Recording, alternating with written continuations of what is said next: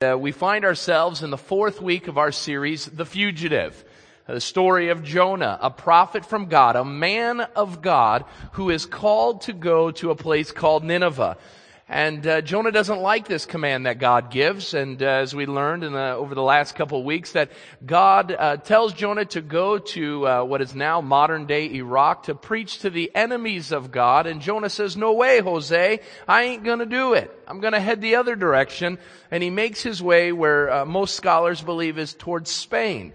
Instead of heading to the east to Nineveh, where God commanded him to go, he heads to the west. And he thinks he's gotten away from God. In fact, he wants to flee from the presence of God in chapter 1. And as we learned a couple weeks ago as well, he gets on a ship in the port city of Joppa, heading out west and down the Mediterranean Sea with some sailors on a ship. They come across a great storm. They learn that the storm is caused because of Jonah. And they are given one decision to make, a very difficult one, to stop the storm. Jonah says, "You got to throw me overboard."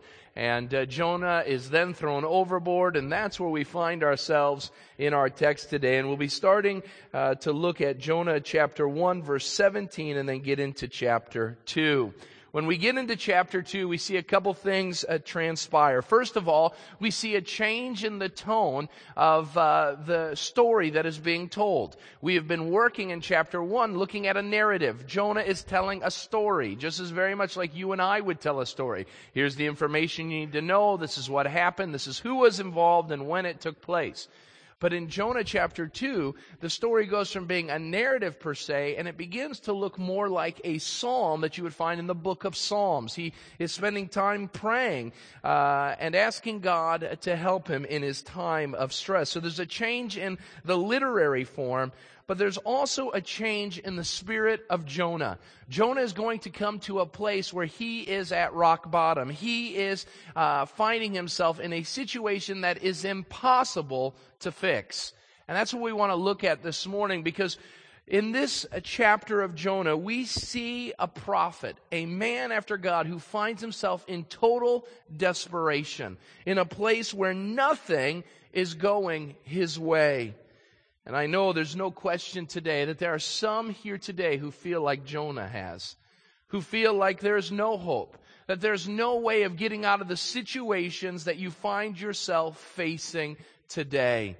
But I want you to take heart this morning. For whatever reason you find yourself in those circumstances, we have a message from the Lord that I believe will bless your heart as we look at our text this morning. So without any further ado, let us stand as we read from God's Word, starting in Jonah chapter 1, verse 17, and then we will go through the rest of chapter 2. This is what it says. "But the Lord provided a great fish to swallow Jonah. And Jonah was inside the fish 3 days and 3 nights. Now from inside the fish, Jonah prayed to the Lord his God, and he said, 'In my distress I called to the Lord, and he answered me. From the depths of the grave I called for help, and you listened to my cry. You hurled me into the deep, into the heart of the seas. The currents swirled about me. All your waves and breakers swept over me. I said, I've been banished from your sight. Yet I will look again toward your holy temple. The engulfing waters threatened me. The deep surrounded me. Seaweed was wrapped around my head. To the roots of the mountains I sank down. The earth beneath barred me in forever. But you brought me up from the pit, O Lord my God. When my life was ebbing away, I remembered you, Lord, and my prayer rose to you, to your holy temple. Those who cling to worthless idols forfeit the grace that could be theirs. But I sing with a voice of thanksgiving and with sacrifice, and will sacrifice to you. What I have vowed I will make good. Salvation comes from the Lord." And then in verse 10 it says, "And the Lord commanded the fish, and it vomited Jonah onto dry land." Father God, we come to the next installment of this incredible story of a runaway prophet, of one who had heard your voice and had gone the other way. Lord, what a reminder that is for us Though we've seen your goodness and we've experienced your mercy, though we have seen what your word has commanded for us to do, instead of doing that so many times, Lord, we're so quick to go the opposite direction, to follow our own desires and passions, to follow our own pursuits instead of following you, Christ. And Lord, if there are many that have experienced it as I have, so many times we find ourselves hitting a brick wall. We find ourselves at rock bottom. And Lord, just like Jonah, we find ourselves in a place that no amount of human effort can change it. But only you. You are our only answer in these times of desperation.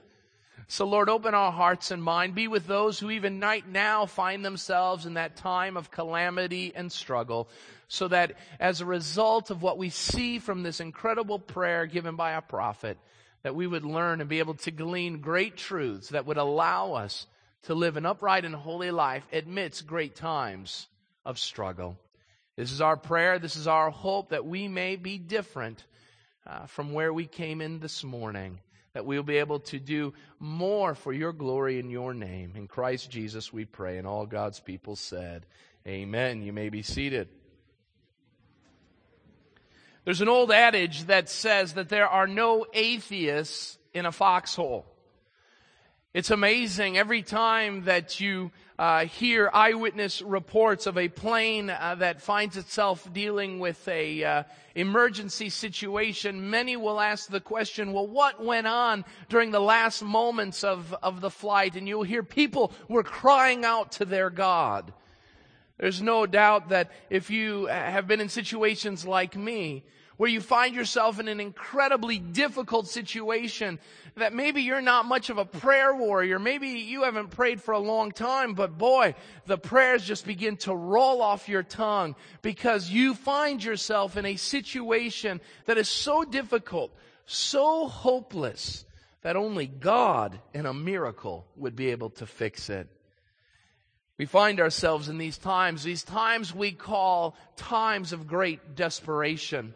As I was working with the other preachers on this series this week, Travis from Aurora came up with this title, and I liked it. I told him I would take it and not give him credit for it, and I didn't do either. So he said he liked the title, Desperate Times Call for Desperate Measures. I like that. I liked mine better, in case of emergency, break glass. But I'll let you be the judge of that. But there's this idea that in Jonah chapter 2, Jonah finds himself in a desperate place. In Jonah chapter 2, if you write in your Bible, and that's okay to do, just don't change the words if you will, but you can write in your Bible, and if you want some, this is an intense moment. Think about it. Jonah finds himself with some sailors he doesn't know on a ship. After a course of events, he says to them, and I'm wondering if he can even believe that he's saying it, throw me over into this wild sea. And they do that. He finds himself drowning, and then he finds himself, and we don't know exactly if he knew exactly what was going on or not, but the text tells us he's swallowed by a great fish, and he's in that fish 3 days and 3 nights. That seems like a pretty impossible situation. Now, if anyone has been in that situation before, I'm going to close my Bible and bring you forward to testify about it. But I'm going to think that no one has. Probably Jonah's the only one that's experienced this kind of time of desperation. And so we've probably not sensed the feeling of being inside an animal, inside a large fish. But there's no question we've been in times of great desperation. The dictionary tells us that desperation is the state where all hope is lost or absent. Have you been there at some point in your life where you've thrown up your hands and said, there is no hope. We'll never get out of this. I've been on some catering events where I've just gotten done so fed up with what's going on. I say, this job's never going to get put together right. And I give up hope. And yet a bad day on the job is not desperation. A bad day with the kids is not desperation. Again, the dictionary says a state where all hope is lost or absent. This is what Jonah's feeling. He's lost all hope. He's lost all sense that there is a tomorrow. Some of you are feeling that way in light of your marriage, in light of the situation that you find yourself in with your family, with your children. Some of you find yourself there financially. Some even find themselves there spiritually. And here it is an example of a prophet of God who is going against the word of the Lord. And he finds himself in a place of desperation. Well, what are we to do in those times? What are we to have as a response when those times of desperation come? What are we to do? What has God required of us? Well, Jonah shows us a sneak preview of what we should do when those times of desperation come. Now, before we even get into the outline this morning, there are two things that I want to make clear to you. As we look at these times of desperation, we ask the question, why are these things happening? If you're like me, that's one of the first questions I ask. I look up to the heavens and say, why, Lord? Why is this happening to me? Why didn't it happen to the other guy? Why isn't it happening to someone else? Well, we're told not to ask those types of questions, but to try to understand why trials and times of desperation come. And there are two reasons that desperate times come. The first one is, write this somewhere on the front of your outline, and they come as a result of trials. They come as a result of trials. There are two scriptures that I want to bring to your attention. Of course, James 1, chapter 2. You don't have to turn there, but let me just share this with you. Consider it pure joy, my brothers, whenever you face trials of many kinds. He says you're going to experience trials. Jesus, in fact, in John chapter 16, verse 33 says, in this world, you will have trouble. I'm sure you've learned that. We have trouble all the time. It seems that there's trouble going on in our lives and in our world. And it's an adage that we've learned from Scripture that man is born to trouble. That the moment we come into this world, trouble is an issue that we are going to have to face. And so there are some of us who find ourselves like the second passage of Scripture, which is Job chapter 1. Job has a time of great desperation. A man who was upright before the Lord, who served God. And yet, in Job 1, he loses almost everything he has because of trials. Not because of something he had done, not because of the consequences of bad decisions, but just because the world is full of trouble. And God allowed, according to His sovereign plan, that He would allow a certain trial or a certain set of trials to affect His child. But that's not Jonah's problem. You see, Jonah finds himself in a time of desperation, not because of trials, but because he's in trouble. Write that down. Not just because of trials, but because he's in trouble. Remember, Jonah is running away from God. He's running away from God, and he finds himself, if you will, hitting the proverbial brick wall. And he may have asked, why is this happening? And I wonder if the whale said to him, because you've made a bad mistake. Not an accidental mistake, but a willful decision to go against the God of the universe. You see, there are two types of reaping that can happen. Number one, we can reap good things when we follow God, or we can reap bad things, times of great difficulty, when we choose to not follow God. Now, there are some that are in either of those camps this morning. Number one, today you may find yourself in a place of great desperation. And it's not because you've done something wrong, but it's because you live in this world and we are born to trouble. But there are some who are in this situation, who find themselves in times of great desperation because you've made decisions that carry heavy consequences. You've made decisions that have made your heart sink.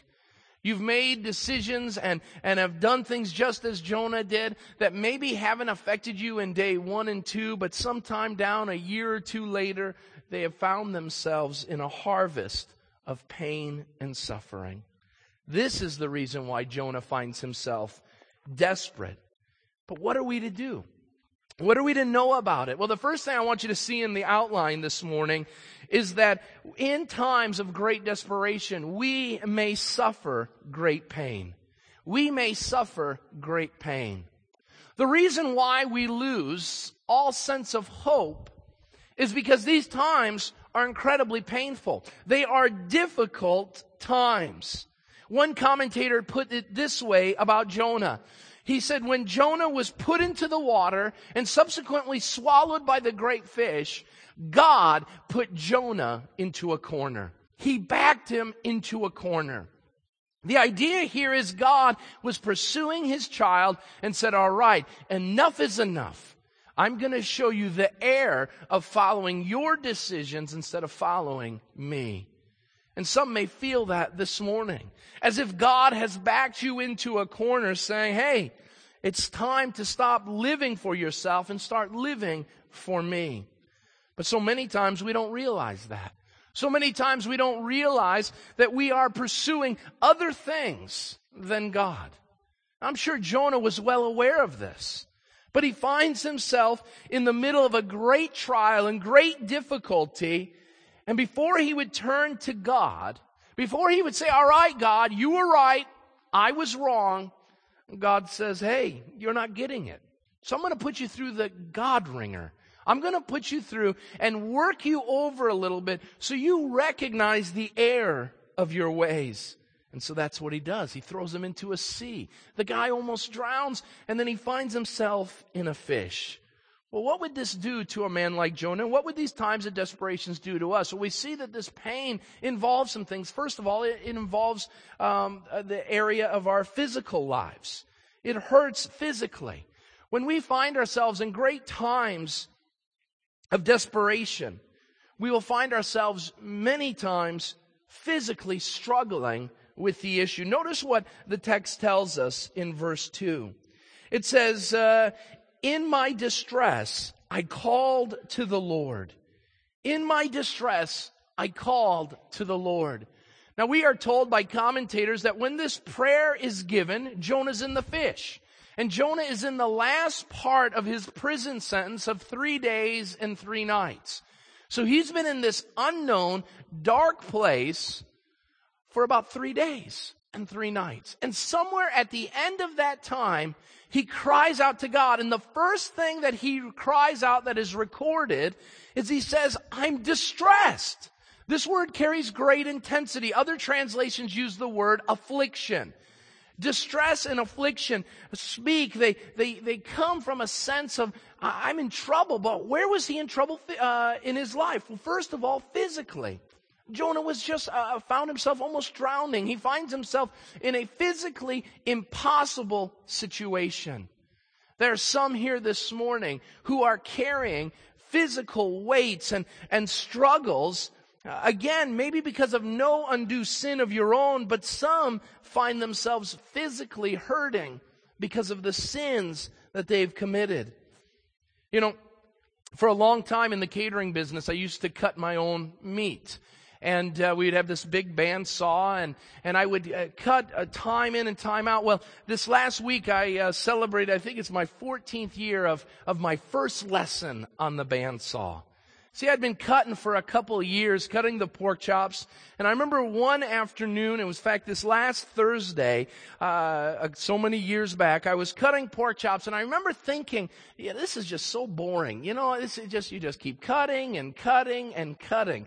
And I remember telling my dad, you know, I'm getting good at this. This is getting easy. This isn't very complicated. Dad, you cut too slow. I cut a lot faster, and you need to get moving. Well, I learned a valuable lesson, and that is to make sure your hand doesn't get as close to the blade as it should. And I remember, and I can look down at my finger right now, and I can see the scar of a prideful mistake.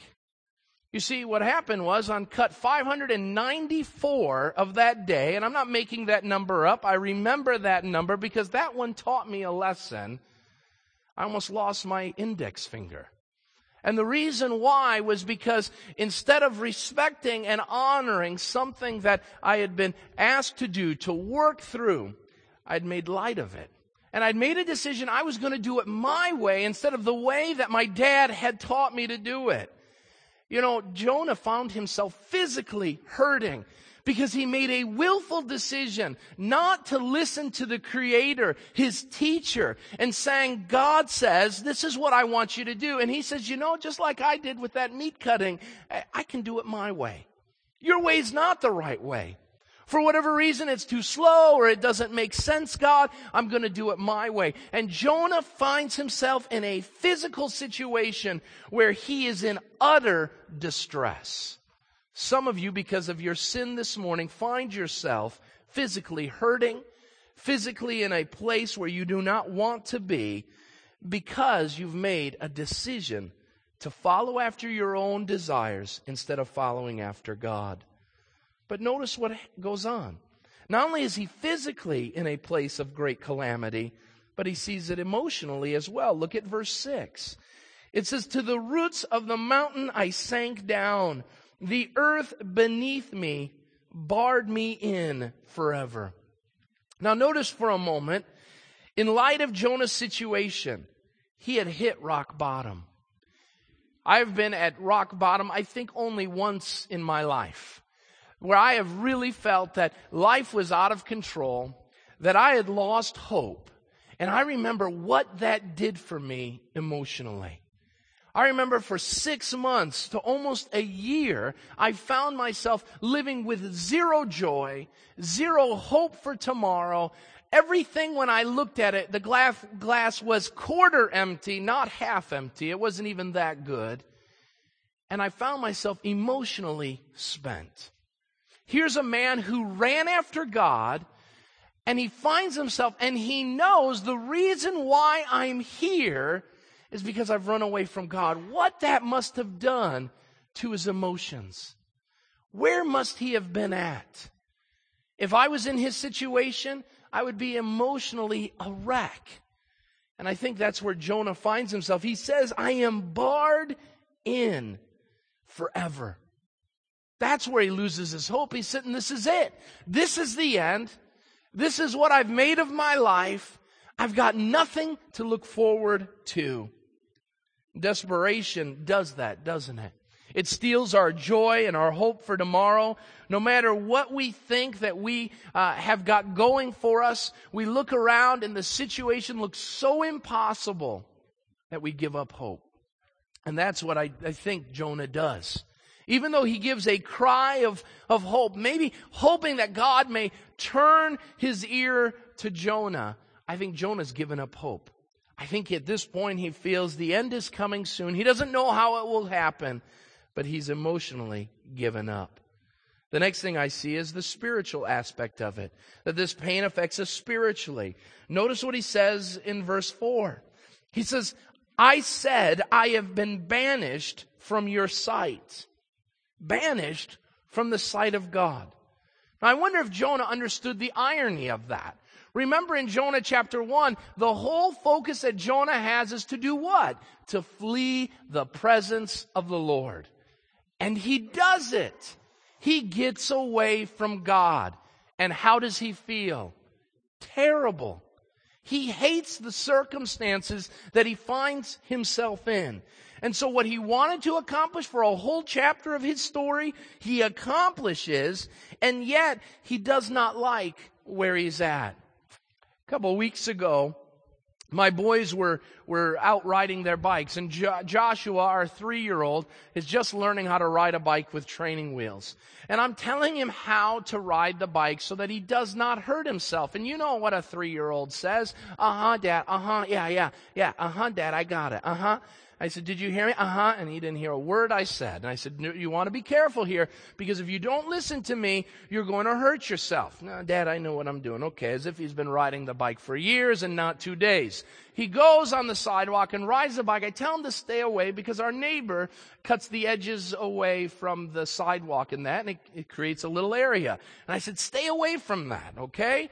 Well, he doesn't do it. And I'm inside, and the next thing I hear is this just blood-curdling scream.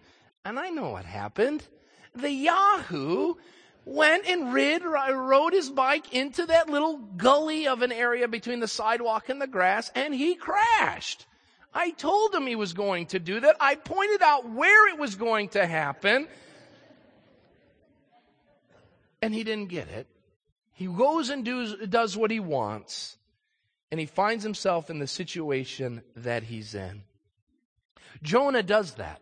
Jonah says, you know what, God, I'm not going to listen to you. In fact, I don't want to listen to you anymore. I'm going to go do it my way.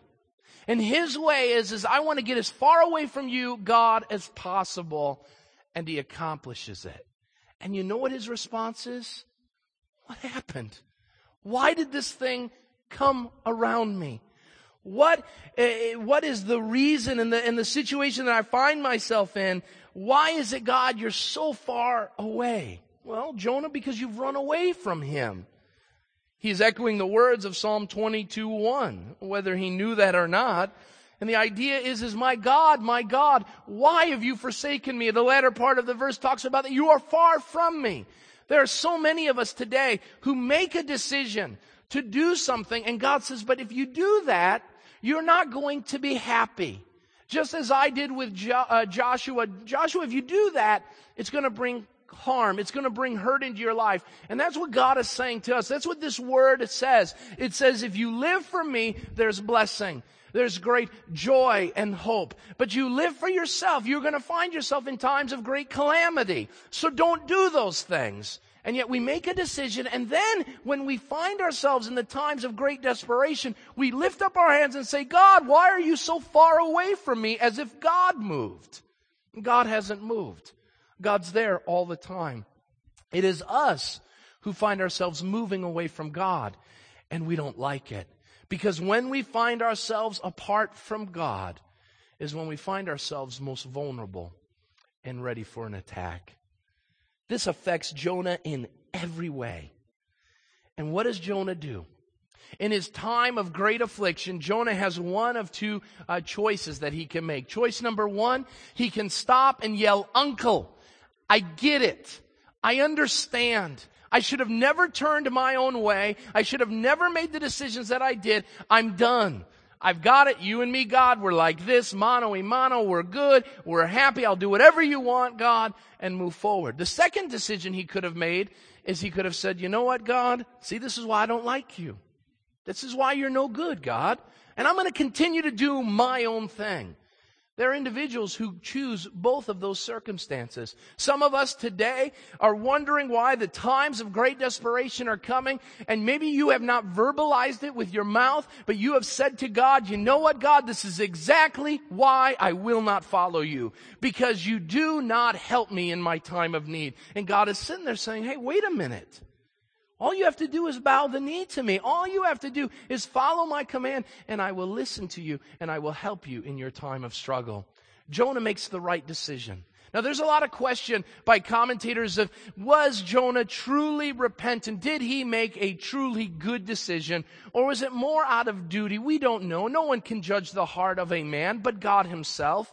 We do see that God hears Jonah. We see that God answers Jonah. And so we are led to the understanding that there's a good chance that Jonah meant what he said. But just like you and I, just because we start out good doesn't mean we finish up well. The reason why commentators wonder if he was repentant or not is because Jonah goes back to his old ways in Jonah chapter 4. Belly aching, hating the Ninevites, not wanting to follow the ways of God. But we can't go that far ahead without adding to the story. So we sit with Jonah in his time of desperation. And I want to tell you, I believe that Jonah makes a right decision. And I think he tries his best in a time of great desperation to do something well. And he does. And this is where, in making the right decision, we see point number 2. And that is in our times of great desperation, we often see God's promises fulfilled. We often see God's promises fulfilled. When Jonah makes the right decision, in fact, when you and I make the right decision to get out of our rebellion, to stop living for self and follow God, then we begin to see God's promises become fulfilled. Now, let me just add, as I'm thinking about that, I would say that in both circumstances, you see God's promises fulfilled. You want to live for self? And God says, I will deal with you. That's a promise. God says, your life won't go well with you. That's a promise. But those aren't the promises that I like. Someone has said that there are more than 7,000 promises, good promises found in Scripture. Those are the ones I want to be a part of. Those are the ones I want to see become a reality in my life. So what's the promise that Jonah is able to see when he makes a right decision? The first one is that he learns and sees a promise be fulfilled, and that is that God accepts our prayers. That in times of great struggle, we see that Jonah's prayer is accepted. What do I mean by that? Accepted. Look at what it says in verse 2. In my distress, I called to the Lord. What did he do? He prayed. That's what he did. When all hope was lost, after running away from God, he makes the decision, I'm going to pray. That's what I'm going to do. I'm going to pray. Now, I wonder if Tim was God, and I'm not, but let's just for a moment assume that I am. What might my response have been? I'm sitting up in heaven on my celestial throne, and Jonah, this deadbeat who's running away from me, finds himself, because he won't listen to me, I have to involve myself in his circumstances, and I put him inside a fish, and now he wants to talk to me? You know, there's an old adage in the city, talk to the hand. Don't talk to me. I wonder if God was saying, are you talking to me? Is that you, Jonah? You want to talk to me now after all that you've done? Are you kidding me? You've been running away from me. And now you find yourself in a little pain and in a fish, and you think your world's falling apart. Well, boo-hoo. That would be my translation. Get over it and die. Nice knowing you. But that's not what God does he? He accepts Jonah's prayer. He receives it. I think this is important. Psalm 65, let me just give you some passages of Scripture that remind us of this promise. In our times of great struggle, even when we're not walking with God, that God will hear our prayers. Psalm 65, 1 and 2, write this passage down. It says this in Psalm 65. Praise awaits you, O God, in Zion. To you our vows will be fulfilled. O you who hear prayer, to you all men will come. God is a God who hears prayers. Isaiah 65, 24. Write that passage down. Isaiah 65, 24 says this.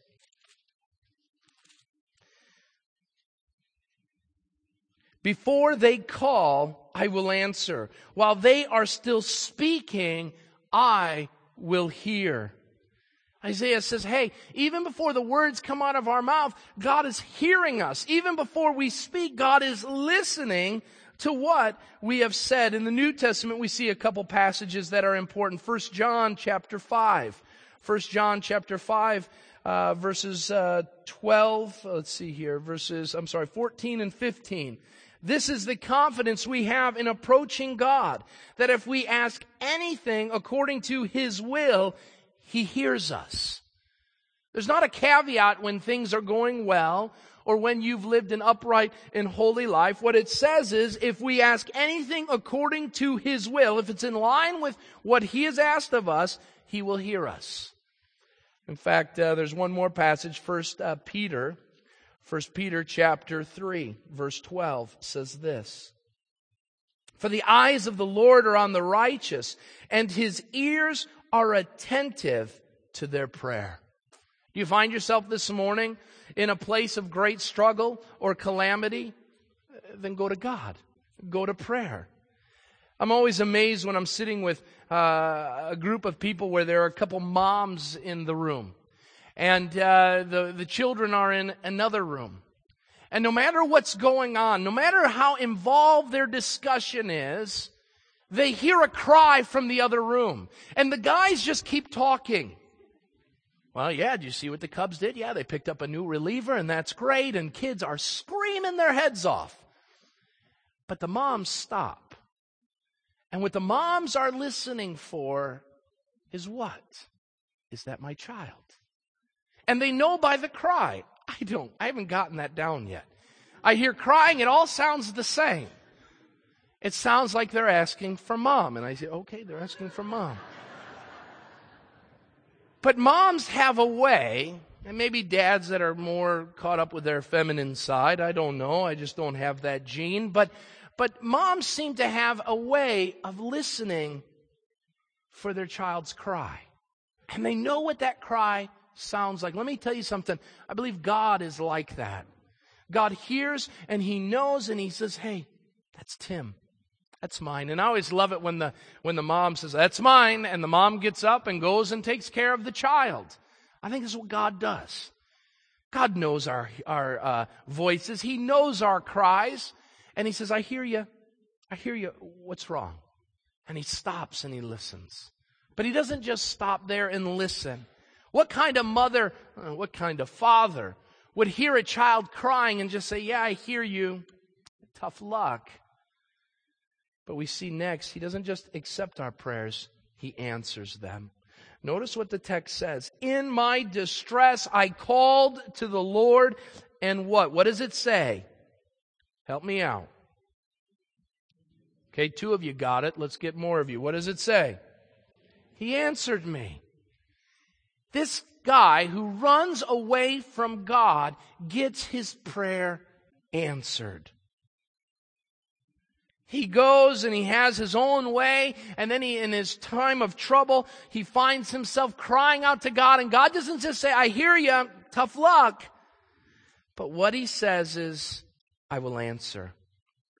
This is huge. How can we sin and God still answer our prayer? I worked through that and tried to deal with that and tried to come up with a way to explain it.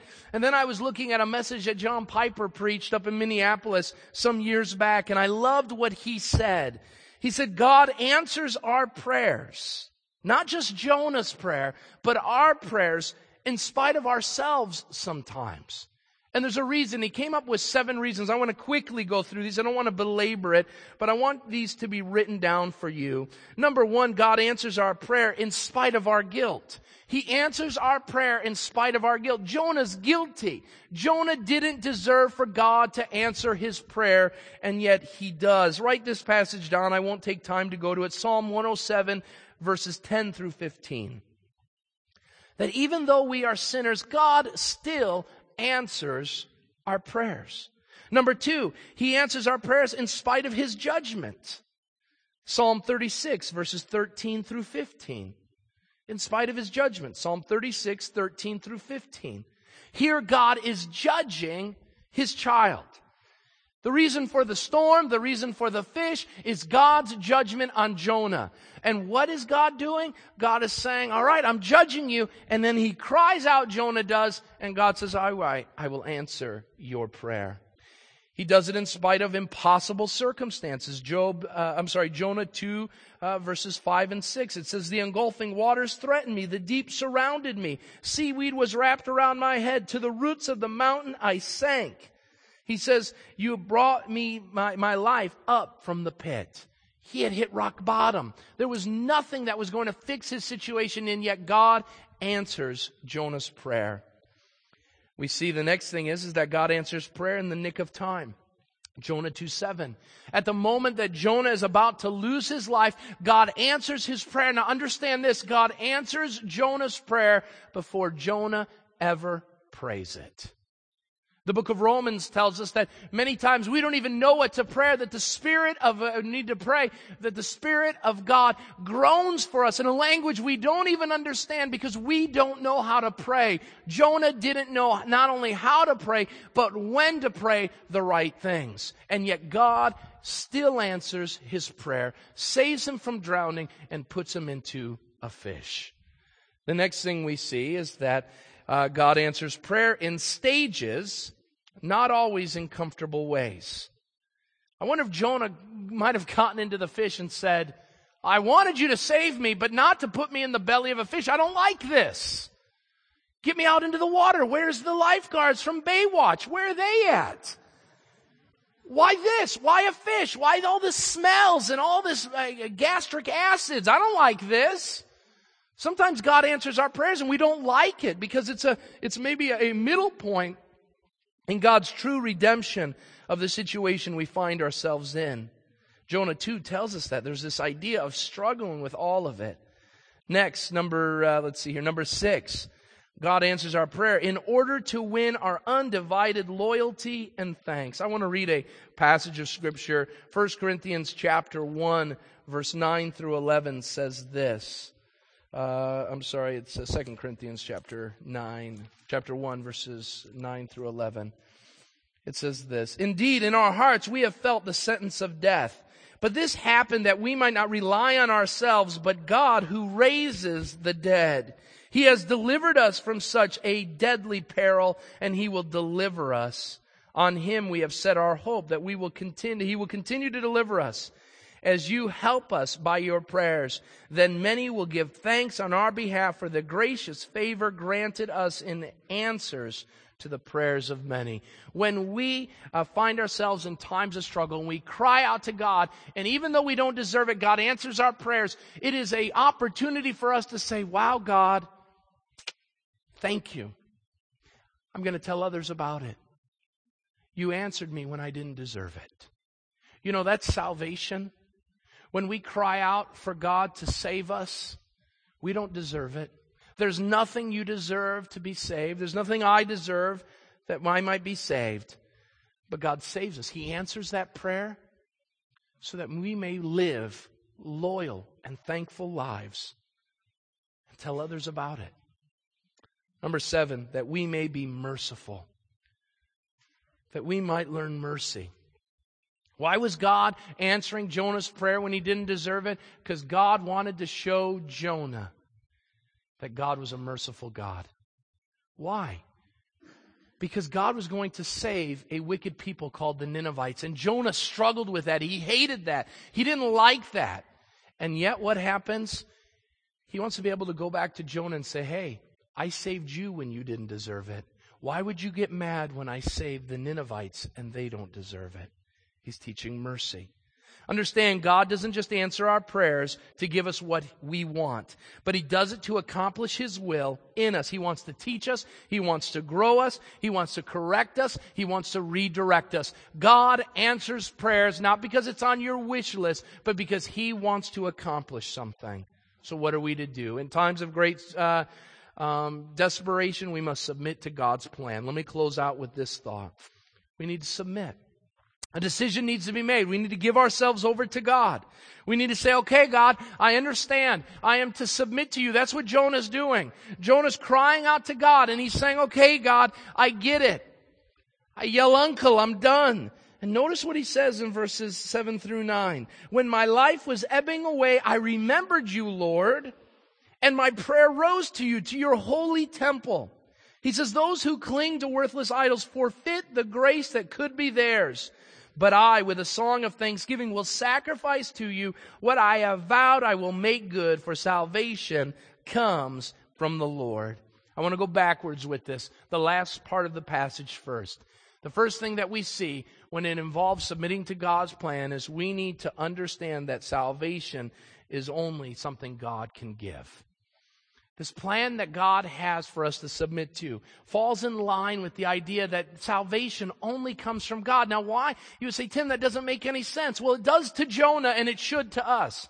God says, "All right, you're going to surrender. You're going to give up. You're going to stop running from me." Then you need to understand something. And I want you to hear this very clearly today. God is saying to Jonah, "I will save who I want, when I want, how I want."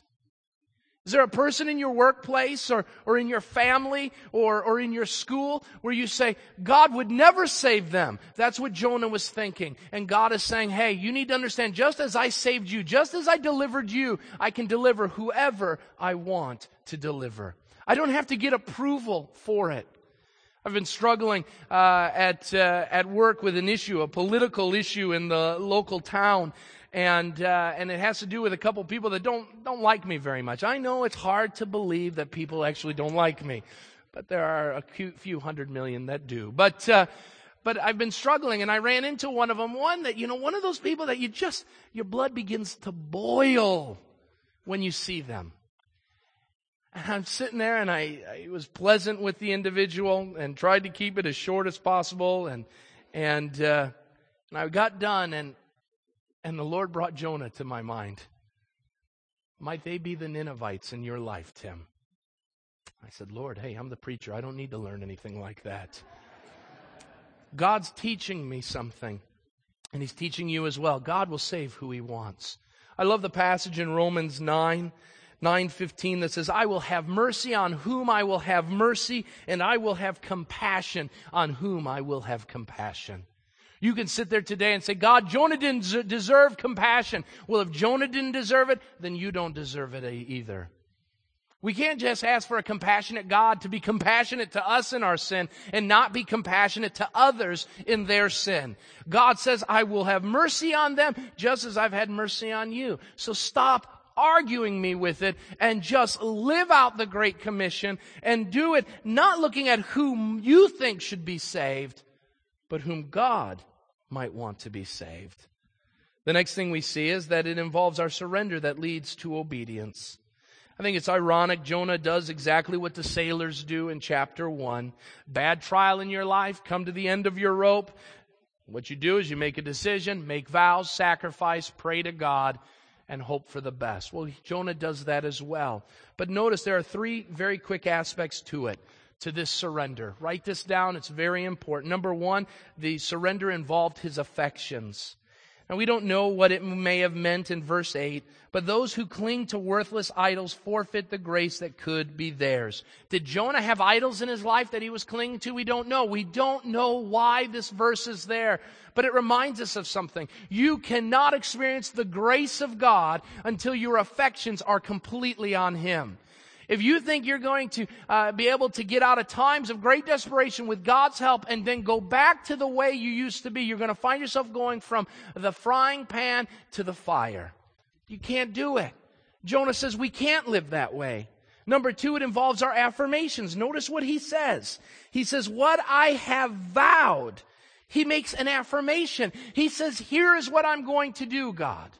This is not just God, him making a deal with God, but he's saying, Lord, I've said I'm going to do these things, and I will do it. We need to make sure that not only do our affections change, but what we tell God, that we will make that a reality. Number 3 is our actions. He says, not only am I going to talk a good game, but notice what he says, what I have vowed, I will make good. He makes a decision. I wonder if he vowed that he would go and preach to the Ninevites, that he would follow the way of God. It seems that would probably be the way that it would have gone. But we as people, if we want to be finding help in our times of great desperation, we can't just talk a good game. We can't just say we're going to stop living the way we did before, but we need to put it into action. Jonah was living the wrong way. He makes a decision that he's no longer going to do it. This morning, what's causing your time of desperation? Are you at the end of your rope? Have you found yourself hitting rock bottom? Whatever the reason is for that desperation, it is time this morning for you to cry out to God. To cry out to God and tell Him how painful this situation is. And God hears your prayers, and He will answer your prayers.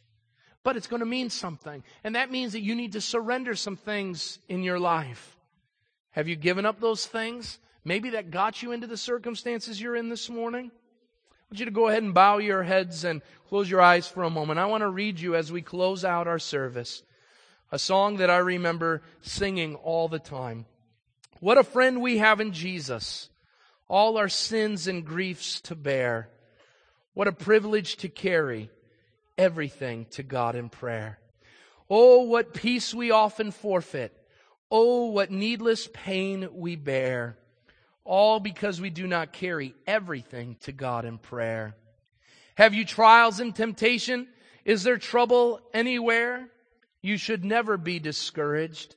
Take it to the Lord in prayer. Can we find a friend so faithful? Who will all our sorrows share? Jesus knows our every weakness. Take it to the Lord in prayer. Are we weak and heavy laden, cumbered with a load of care? Precious Savior, still our refuge, take it to the Lord in prayer. Do thy friends despise, forsake thee? Take it to the Lord in prayer. In his arms he'll take and shield thee. Thou wilt find solace there. Father God, we come before you. And Lord, whether today we find ourselves in a time of great difficulty and pain, if there's a time or season in the past or one that's yet to come, we are reminded today that you are a God who can hear and does answer prayer. So Lord, I pray that in the quietness of our hearts, before we leave this place, that the things that are on our hearts so heavy this morning, the things that are robbing us of our joy and our peace, whether by our own doing or the doing of others, Lord, we would go to you and we would cry out to our God. Lord, the Psalms are full of passages of Scripture of men who found themselves feeling far away from you and cried out with great intensity that they wanted you to answer them. Lord, it's no different today. But Lord, let us recognize that it isn't just going and asking for you to fix things, but just as Jonah did, that we would surrender our wills to you. And if it means repenting, Lord, we would confess our sins, and yet you answer that because you are faithful and just to forgive us. Lord, if there's one out there this morning who has been living for their own lives and for themselves and find themselves at the end of the road, you say you will answer their prayer for forgiveness. Lord, I pray that that would become a reality today for some here in this place. So Lord, take us from here and use us. Use what we've learned this morning, that we would apply it, that we would understand that even though these times are painful, you can use these times for great good. Oh, how you used it in the life of Jonah. You redirected him, you reshaped him, and you used him for your glory and fame. Father, use those times of great desperation in our life to grow us and to make us more like your Son. Father, so that we can, just as Jonah did, go from those times of desperation to announce your praises and the greatness of who you are. So Lord, send us off from this place. Give us safety as we travel and go through the activities of our day, that we would put you first and foremost in our lives.